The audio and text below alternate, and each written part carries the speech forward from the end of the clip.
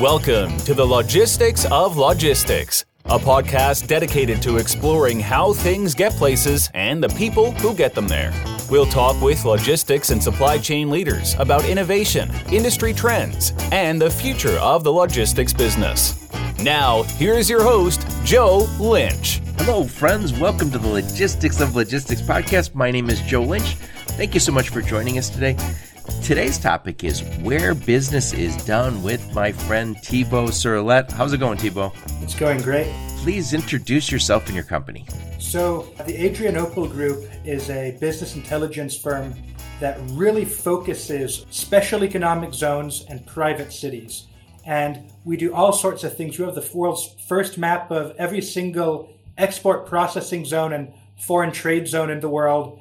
And yeah, that's what we do. And say your name. I probably mispronounced it. So where are you at today? I'm currently in the canton of St. Gallen in Switzerland, near the border with the small country of Liechtenstein.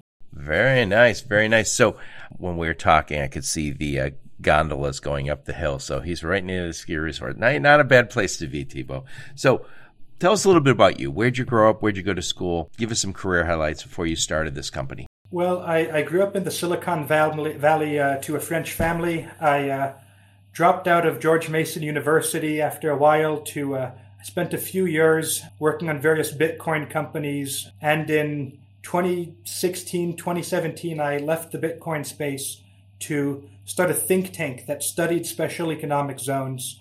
And one thing led to another, and eventually I left the nonprofit space to start a for-profit research company because I saw that the demand was there. And what we do is that we work with investors who want to create, hey, I want to build a new logistics hub. I want to build a new real estate development, and it's going to have this legally autonomous, jurisdiction. How do I do that? And we try to find the answer to that question. Very interesting. So you said you worked in Bitcoin. I thought you start working in Bitcoin, you make like $1 billion, then you just quit, right?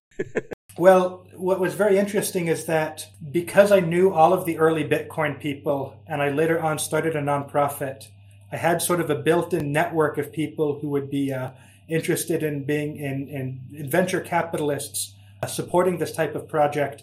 And what's fascinating is that the cryptocurrency space is very highly regulated.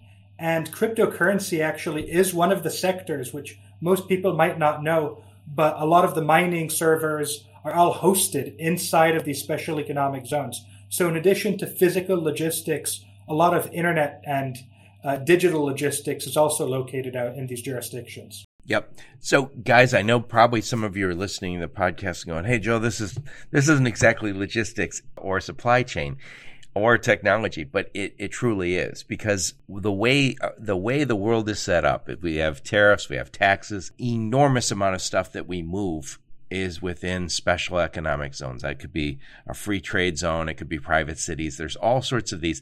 And I think it's probably the majority. Am I right to say that, Thibault? The majority of stuff moves through, especially complex supply chains have to move through a special economic zones. So there were different studies to try to estimate what percentage of all manufactured goods in the world pass through a special economic zone in their lifetime. The low-end estimate is the International Labor Organization's 2007 estimate of about 50%, and the high-end estimate is somewhere around 70%, and that's the World Bank's 2009 estimate. So old figures, the percent is probably increased. You go down Walmart, right, and you're just picking the random plastic junk that they have off the shelf. Chances are that about half the stuff in your shopping cart has passed through a zone in its life cycle, and another quarter or so is actually built inside of a special economic zone. Right. And this happened to me just before the pandemic. I was working with a company in Europe, and they were asked, I was just advising them. They said they sell like a consumer product, and they were shipping it to the U.S., and they were also shipping it to Canada. And they were just getting started in Canada. They had brought not very much business. Canada being about the 1/10 the size population-wise, wasn't working out real well. So I said, well, yeah, rather than ship to Canada and the U.S., ship just to the U.S., maybe to a free trade zone, and we can ship right from the U.S. over there. You have to find a free trade zone to do that, Because otherwise what they want to do is they want to, for that, there was a tariff coming into the U.S., but not a tariff going into Canada. And it was a weird thing where it was like, for whatever reason, Canada said that's no tariff required, but we said there's a tariff required. So you get all sorts of these business decisions happening because of tariffs and taxation. And this is why we have special economic zones. So let's talk about this. So first off, what is a special economic zone? It's an area within a country that has its own rules and regulations, totally separate from that of the country that it's based in, or usually separate in one area, like import-export. It can be as mild, relatively speaking, as in some countries, in most countries, hey, goods that enter the zone don't count as entering the country. So you're making, a tire, and I don't know, the hubcap is coming from Germany. That doesn't pay a tariff. The rubber is coming from the Congo. That doesn't pay a tariff. And the finished tire just pays a tariff when it enters the U.S. market, or it doesn't pay a tariff if it's shipped to a third-party country. That's the basic export processing zone. On the total other extreme, you have, in some countries like Honduras, fully privatized legal systems with, judges run by companies and like complete 100% exemption from all taxes and its own unique labor laws. So you have everything from like little export processing zones, relatively speaking, to entire like breakaway legal systems within these zones. So talk about the first time we had one of these special economic zones. So we, in terms of humanity, this is a myth, but the Roman Empire had been at war with the Carthaginians for a very long time. And the Roman manpower was depleted, their fleet was sunk, they had no soldiers, and they'd barely been able to defeat Carthage. And what happens is that a new enemy pops up, and it's the Greek city-state of Rhodes. And the Greek city-state of Rhodes has this massive trade empire, this navy, and Rome has just won this war, is depleted. They know they cannot beat Rhodes militarily, but they find an exploit that's going to work. They find out that the entire government of Rhodes is funded by a 2.5% tariff that is levied at the port of Rhodes, the very same port where the Colossus of Rhodes allegedly stood. And the Romans create the world's first well-documented special economic zone on the island of Delos that has a 0% tariff, a complete free trade zone. And as a result, within 5 or 6 years, the whole government of Rhodes is collapsing because they have no more money left because the Romans have outcompeted them. Right. So that's the first one in history. What's the first one here, and why did it, when I say here, I mean the United States. What is the first one? Why did we get the first one here? The beginning of the modern program, but what's very interesting is that it goes back centuries in the U.S. But in terms of the modern program, there was the Smoot-Hawley tariff in 1932, created by President Hoover to supposedly shorten the Great Depression. And the idea was that foreign competition, cheap foreign manufacturing was driving jobs away from the U.S., and that because of this, there was not enough demand for American manufactured products. So they would compete by making foreign products artificially more expensive with these tariffs.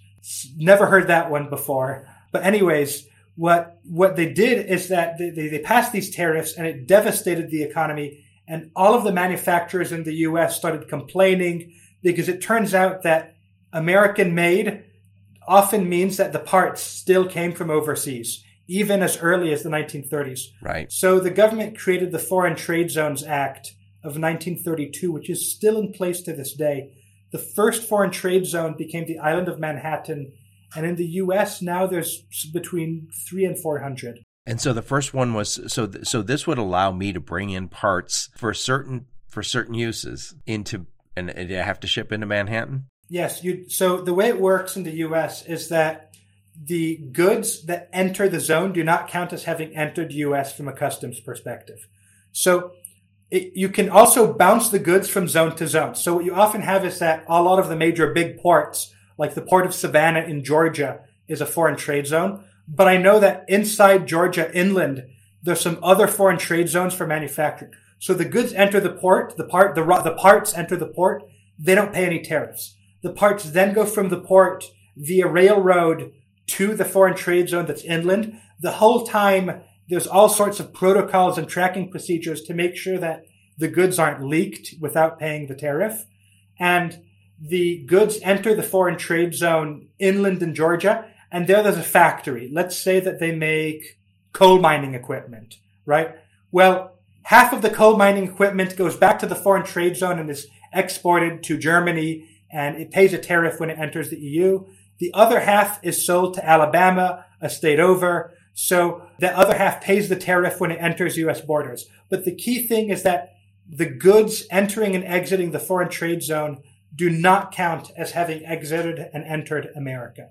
And that's one use case amongst many for special economic zones. So really, this is the way business is done today, because if I'm doing business here in the U.S., there's all sorts of tariffs. So when something wants to come here, and, we had the Trump tariffs, and that impacted our economy. Usually tariffs are, it means we're as consumers going to pay more. But, when I put my logistics and supply chain hat on for a moment, it potentially helps certain segments of our economy. So you said about, if I look at the United States, what percentage of the stuff is made in special economic zones or touched in special economic zones? I have no idea. I actually would be surprised if even the National Association of Foreign Trade Zones, which is the industry association, would know that. So nobody really knows. But it's quite a bit. If I had to guess, it's in terms of goods coming overseas into the U.S., and this is purely my imagination based off what I know. If I had to guess, it's probably above 70% of all imported goods are passing through SEZs. And of manufactured goods, I'd say it's maybe a fifth of all manufactured goods made in the U.S. So you got to educate us a little bit. So the big category is special economic zones, and we've all heard those. And I know here in Detroit area there was these economic empowerment zones where it was low income neighborhood where they said, we just want to get some job experience here. And I think they had all sorts of rules that were knocked down to let those companies work within those areas. So just give us a sense for how many different kind of special economic zones there are and what are their purposes. Yeah, so in Detroit, you're referring to the Bill Clinton's empowerment zones so that was like some tax scheme, doesn't really have much to do with SEZs. They got some SEZ professors to green light it, but it never really panned out. Rand Paul, I know, wanted to turn Belle Island. Rand Paul was a Republican senator, I believe, from Kentucky. I think he wanted to turn Belle Island in Detroit into a SEZ. It's just Belle Isle. Oh, Belle Isle. So that's an island, right? So Belle Isle is owned by Detroit. It's a park. I think it's a state park now, but or managed by the state park, but it's owned by the city of Detroit.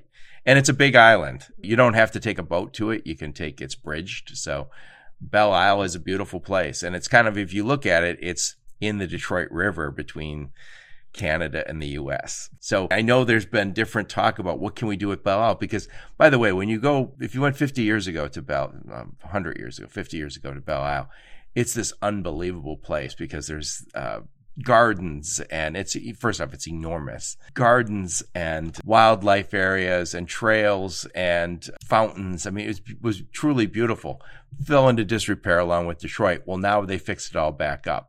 And I think the state manages it like a state park, but it is owned by Detroit. But there's been speculation about what to do with it. So talk a little bit about what they were talking about with that. Well, I don't really know the details, but I remember just hearing through the grapevine from people I know who were involved that they were just role playing. It was just it was just a thought experiment. To go back to the other question about the different types of special economic zones, what you have are a lot of what are called export processing zones. Sometimes they're called free trade zones. There's some slight differences, but basically these are, as I said, the custom zones. Where entering and exiting these zones are outside of the custom area. And these export processing zones, they're ubiquitous. If you count the smallest ones, there's over 10,000 worldwide. If you count little bonded warehouses, it's impossible really to know how many. And you'll find these in America, in Europe. You'll find these in the Western world. Going a little bit further in terms of like,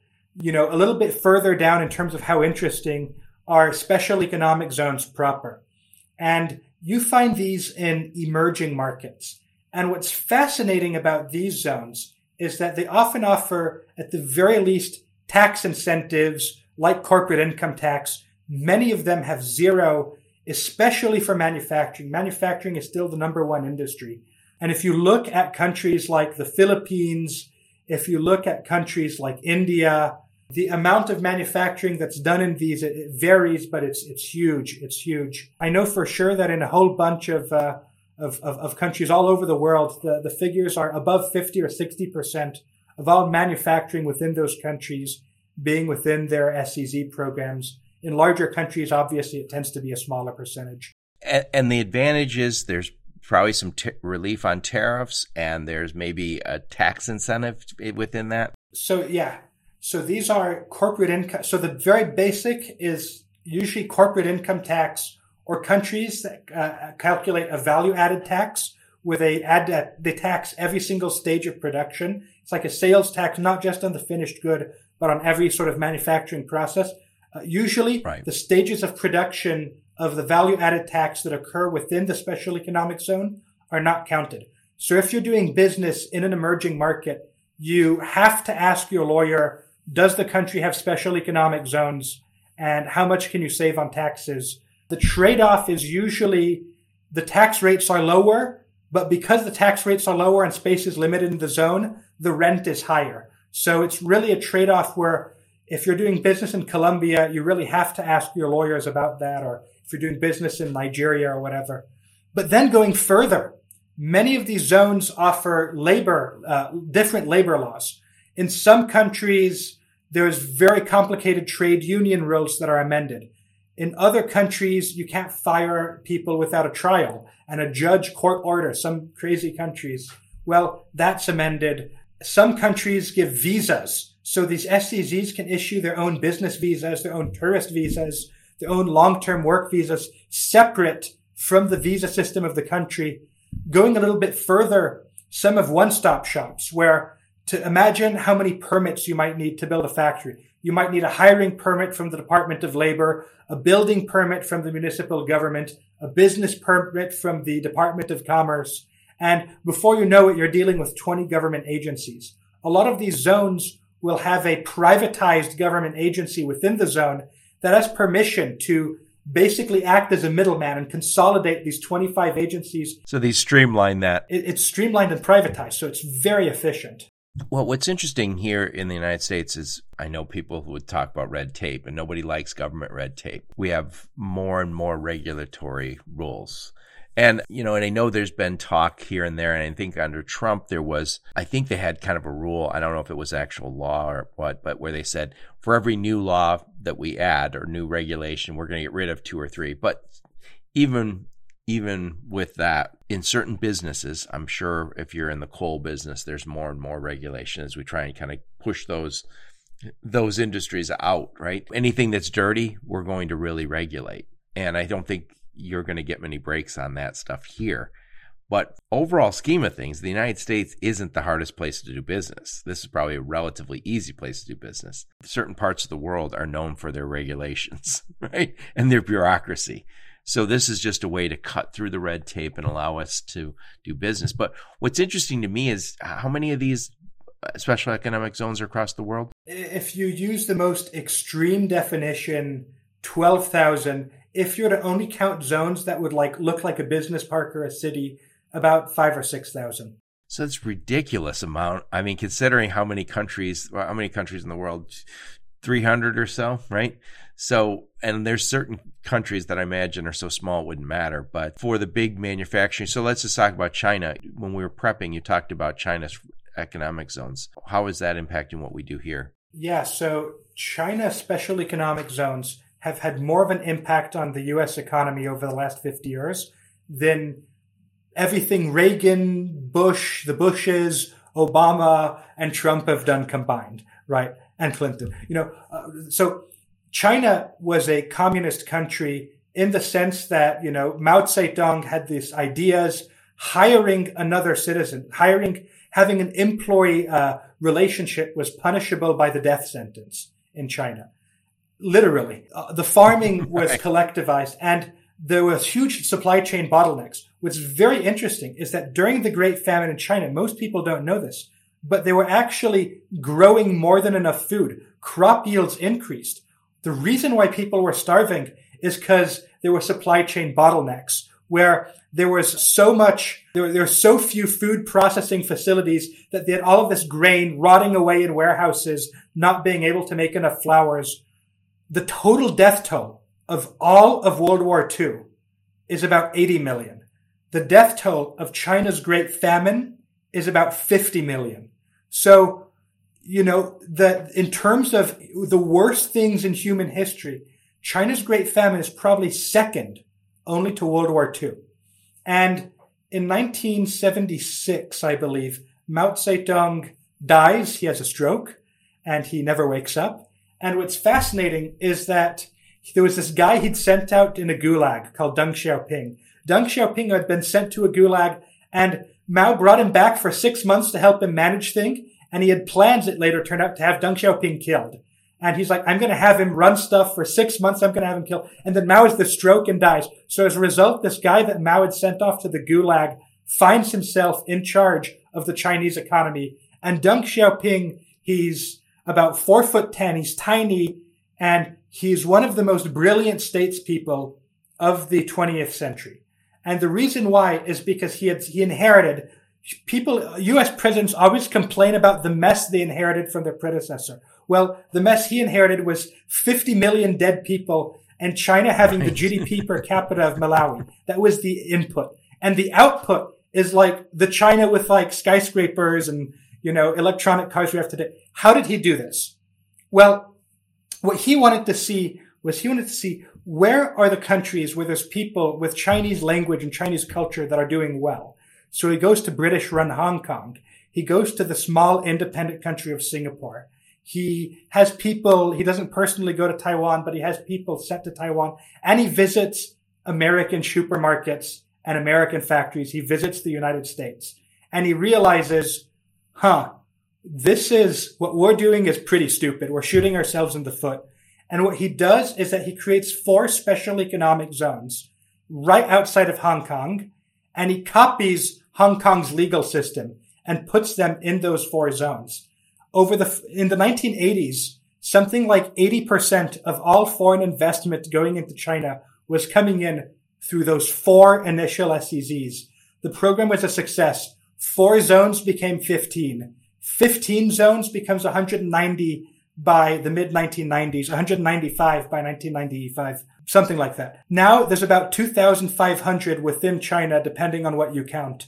And what's crazy, this is the shocker, outside of China, there are between 300 and 500 Chinese special economic zones that are run by Chinese companies, that were funded by Chinese banks in countries like Kazakhstan, in countries like Nigeria, in countries like Nicaragua. So not only did China have this huge success with special economic zones, but they're now exporting this success internationally. And what's incredible is that they're building through the Belt and Road the largest network ever of interconnected ports, railroads, airports, freeways, and fiber optic cables. And at the hubs, all of the physical hubs along this network of horizontal infrastructure are these overseas Chinese special economic zones. So what's going to happen is that imagine what's going to happen is that the American companies that find out how to do business in these Chinese SEZs, basically they're going to have an advantage no matter where in the world their markets are. And the businesses that are trying to do business in emerging markets that are not paying attention to these Chinese SEZs are going to run straight into a brick wall. Interesting. And I know there's lots of problems in China now, so it's going to be interesting to see how all of this plays out. But when you end up with 2,500 special economic zones, it does kind of beg the question: why not just change the laws at the at the top, right? And so I don't have to have a special economic zone. But what you're talking about, those are for manufacturing and for export import. What other kind of special economic zones would interest people in the logistics and supply chain community? Well, every single possible, with a few exceptions, maybe some very internet things that are just not physical. But every industry that leaves a physical footprint can be found in a zone. And if you were to go out looking, you would find zones that target that industry. In terms of manufacturing, right now, the top manufacturing sectors in SEZs are textiles, automotive and aviation parts, and printed circuits that are basically dominated by SEZs. If you were to look at non-manufacturing stuff and non-logistic stuff, tourism, flat out tourism is becoming, I think there's a concept, interestingly enough, of quarantine zones. Countries that rely on tourism but are afraid of tourists are taking like all of their historical landmarks and physically quarantining them off for tourists. You have medical tourism zones, which is a very different type of tourism. You have a lot of rich Chinese people going to Indonesia for healthcare. And I know that there's medical tourism zones in the Caribbean that actually advertise, hey, Americans, your healthcare system is so inefficient and expensive. For the cost of waiting for 18 hours in a crappy, place in the U.S. and not get healthcare, you can fly out to the Bahamas and stay in a 5-star hotel for 2 weeks. So right, I know that's with Canada, with the long wait times for like certain surgeries, like hip surgeries. A lot of those are now done in India, and I imagine those are special economic zones because one of the advantages of not having this socialized healthcare here is we don't have enormous wait times for specialists. You usually get that with the socialized. Again, everybody's got their fair share of their hassles, but these are the reasons these special economic zones are popping up, is for these kind of use cases, I'll call them. So here in the U.S., the special economic zones are usually just because I brought in parts or components to a subassembly. Is that the main reason? When we were prepping, I mentioned this. A lot of people would say, I'm an automotive guy. Why are you getting those parts from Mexico? That is, we should limit our imports on that. But sometimes you'd have a product, an automotive assembly, where there's 1,000 parts, 20% come from Mexico. But if we didn't have those 20%, we wouldn't be competitive financially. So what ends up happening is when somebody says we're going to limit those imports, you're limiting 80% of the 80%. And so that would be an example where, especially if I was going to sell it outside the U.S., where I could bring those in without penalty. Well, one very good non-economic argument for special economic zones is that they cause peace and they prevent war. Adam Smith famously wrote, "When goods stop crossing borders, soldiers start." And one fascinating use case for SEZs is North Korea. And most people don't realize this, but Pyongyang has special economic zones where private South Korean corporations have their factories. And it turns out that something like 50% of the adult population of Pyongyang actually works for private South Korean corporations in special economic zones. And what's beautiful is that North Korea is probably the most isolated and corrupt and probably, evil country in the world, right? And even North Korea needs to import stuff. Even North Korea needs to do business. And to the extent that they're opening special economic zones, they're opening themselves up to the world. And I think that, for my company, right, we have a number of Venezuelans, some of whom actually still live in Venezuela. We have people from some African countries. I won't mention the name of the country so I don't get in trouble, but who live under dictatorships, right? We have people who live in countries with real, close-mindedness and government oppression. And I think that the special economic zones, to them, right, it's more than just, we're getting economic development and we can afford to have, a factory that manages this. To them, it's this light of hope. And it's like, well, maybe one day my country can open up and we can live like Americans or like Europeans. Right. Thibault, this is very interesting stuff. A little arcane. When we were prepping, I kept saying, boy, I know some people are going to go, what the hell are you talking about today, Joe? But it really is one of those foundational things with foreign trade, world trade is critically important, not only to our lifestyle that we've gotten so used to, but also to peace. If you don't, as you mentioned, if you don't trade with countries, at some point you go to war with them. Goods don't cross borders, armies will, as you said. And so these special economic zones, they're just a reality that we all have to get used to. And I will say, I had no idea there were so many. And it seems as if, the majority of the supply chain that most of us move stuff around pass through a special economic zone. Anyway, final thoughts on this topic before we wrap this up and we tell us a little more about your company. Yeah. So in terms of special economic zones, there's a lot of people who forget the importance of supply chains and who forget the importance of logistics, and they say, oh, that's boring. I've heard from people in the industry. I myself am a millennial, right? And I've heard from people, oh man, why can't we find millennials who are interested? And I tell them, what you need to say is that supply chains are the unsung pillars of human civilizations. Do you like not starving? But not only that, but do you like all of the wonderful things? Do you like, surviving healthcare? Do you like, laptops? Do you like cars? Whatever you like, you owe it to supply chains. Living indoors, eating every day. I've spoiled myself with that. Exactly. And people who attack the fundamentals of supply chains, right? People who poo-poo it as a boring and unnecessary industry, say, yeah, I want to work for a tech company. They forget that at the end of the day, everybody is just trading with farmers to make them happy. There's a very fascinating story that I'm going to end with, where it turns out that something like 75% of the world's supply of nitrile gloves was made in 4 special economic zones, 2 of which were in Malaysia and 2 of which were in Thailand. Now, nitrile gloves, those are what doctors use, right? Nitrile gloves, yep. Those are the gloves that the doctors use. And there's a guy who has gone for a December-January break. He wakes up one morning. I hear this office. He's the factory owner is also the SEZ owner in this case. And he opens his email, his inbox, and he finds 265 billion orders for 265 billion pairs of nitrile gloves, which is so much more, than his capacity limit was. And what's fascinating is that even as the whole world, the whole planet shut down in 2020, all of the special economic zones became quarantine zones. And all of the zones that were making essential goods continued manufacturing despite the shutdown. So, and you have examples where in the Philippines, they created barracks for the workers in the zones. You have examples where in Central America, the zones got special permits to start shipping in all of this medical equipment and have it enter the country without paying any tariffs. So look, it's going to impact your business if you're doing business.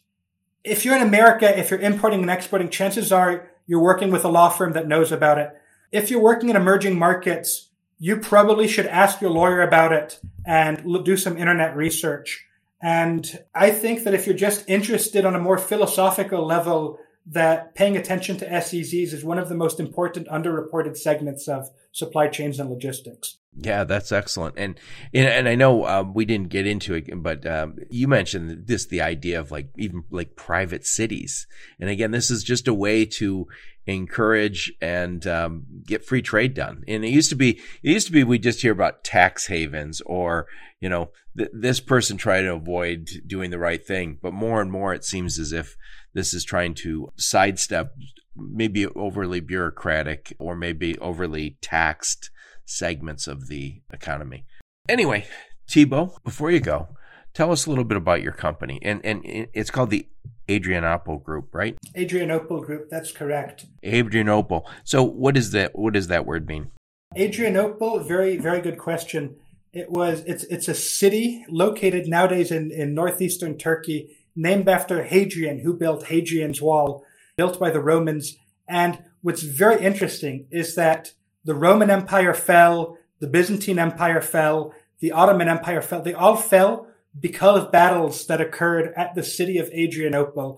And what's very interesting is not only did the empire fall, but whatever came up next would be started by a treaty in Adrianople. So it reflects sort of the changing of eras and the passing of baton from one civilization to the next.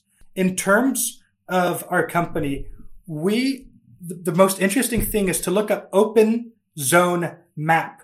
We have the world's first map of every single special economic zone in the world. I'll put a link to it in the show notes. So if you want to click on it, just send that to me, Thibault, and I'll put it in the show notes. Thank you very much. And I recommend everybody goes to Open Zone Map. And if you're an academic or a researcher or even doing something for profit, you can actually use all of the data in the map for free on your project. It's completely open. So go on Open Zone Map and you can actually visually see how special economic zones are changing the world. Yep. And so who do you guys serve? Who's your clients? Our clients are investors who want to create new special economic zones. They're the guys who are going out and saying, hey, I'm going to go to XYZ, a country in South America, and we're going to build a private city, and we're going to have homes for 5,000 people, a shopping mall, and a port on a river. How in the world do you make that happen? Well, we're the guys to talk to, and we figure out exactly what's possible and what's not. And again, those investors would say, we want to do this to make a certain part or some sort of special economic zone. It's not just to build like a complex there. Exactly. A legally autonomous real estate project. And again, the reason they would do that is just because the laws of that country wouldn't allow them to do what they want to do. Maybe to streamline, take some of the bureaucracy out of whatever project they have. Or in many of the cases that we're actually working with, and I can't really talk about our clients in too specific terms, but let's just say we want to make the world's number one microchip manufacturing destination. So they go and they say, okay, what are all the laws that we would need to have in place to be the number one exporter? What are all of the problems, the regulatory hurdles that microchip manufacturers make?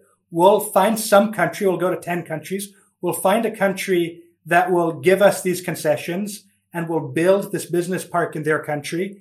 And so usually they're looking for industries and they're trying to be the number one in the world in their specific industry. And they're trying to find out what type of rules and regulations they'd need to do that and how to get there. Excellent. Well, what I'll do, Thibault, is I'll put a link to your LinkedIn profile and I'll put a link to your company and I'll put a link to that Open Zone Map. Open Zone Map. I'll put a link to all those in the show notes. And so if you're interested, you can follow up with Thibault on this. And by the way, spell your first name there. Thibault. It's a French name. And you just go, but it's a French name, but it's just Thibault, right? Just Thibault. All right. Comes from the medieval name Theobald. All right. Well, thank you so much, Thibault, for being on my podcast. Really appreciate it. I think this is such an important topic. And again, it's one of those foundational things that we're all part of, but we don't recognize we're part of it. Thank you so much. And thank all of you for listening to my podcast. Your support is very much appreciated. Until next time, onward and upward.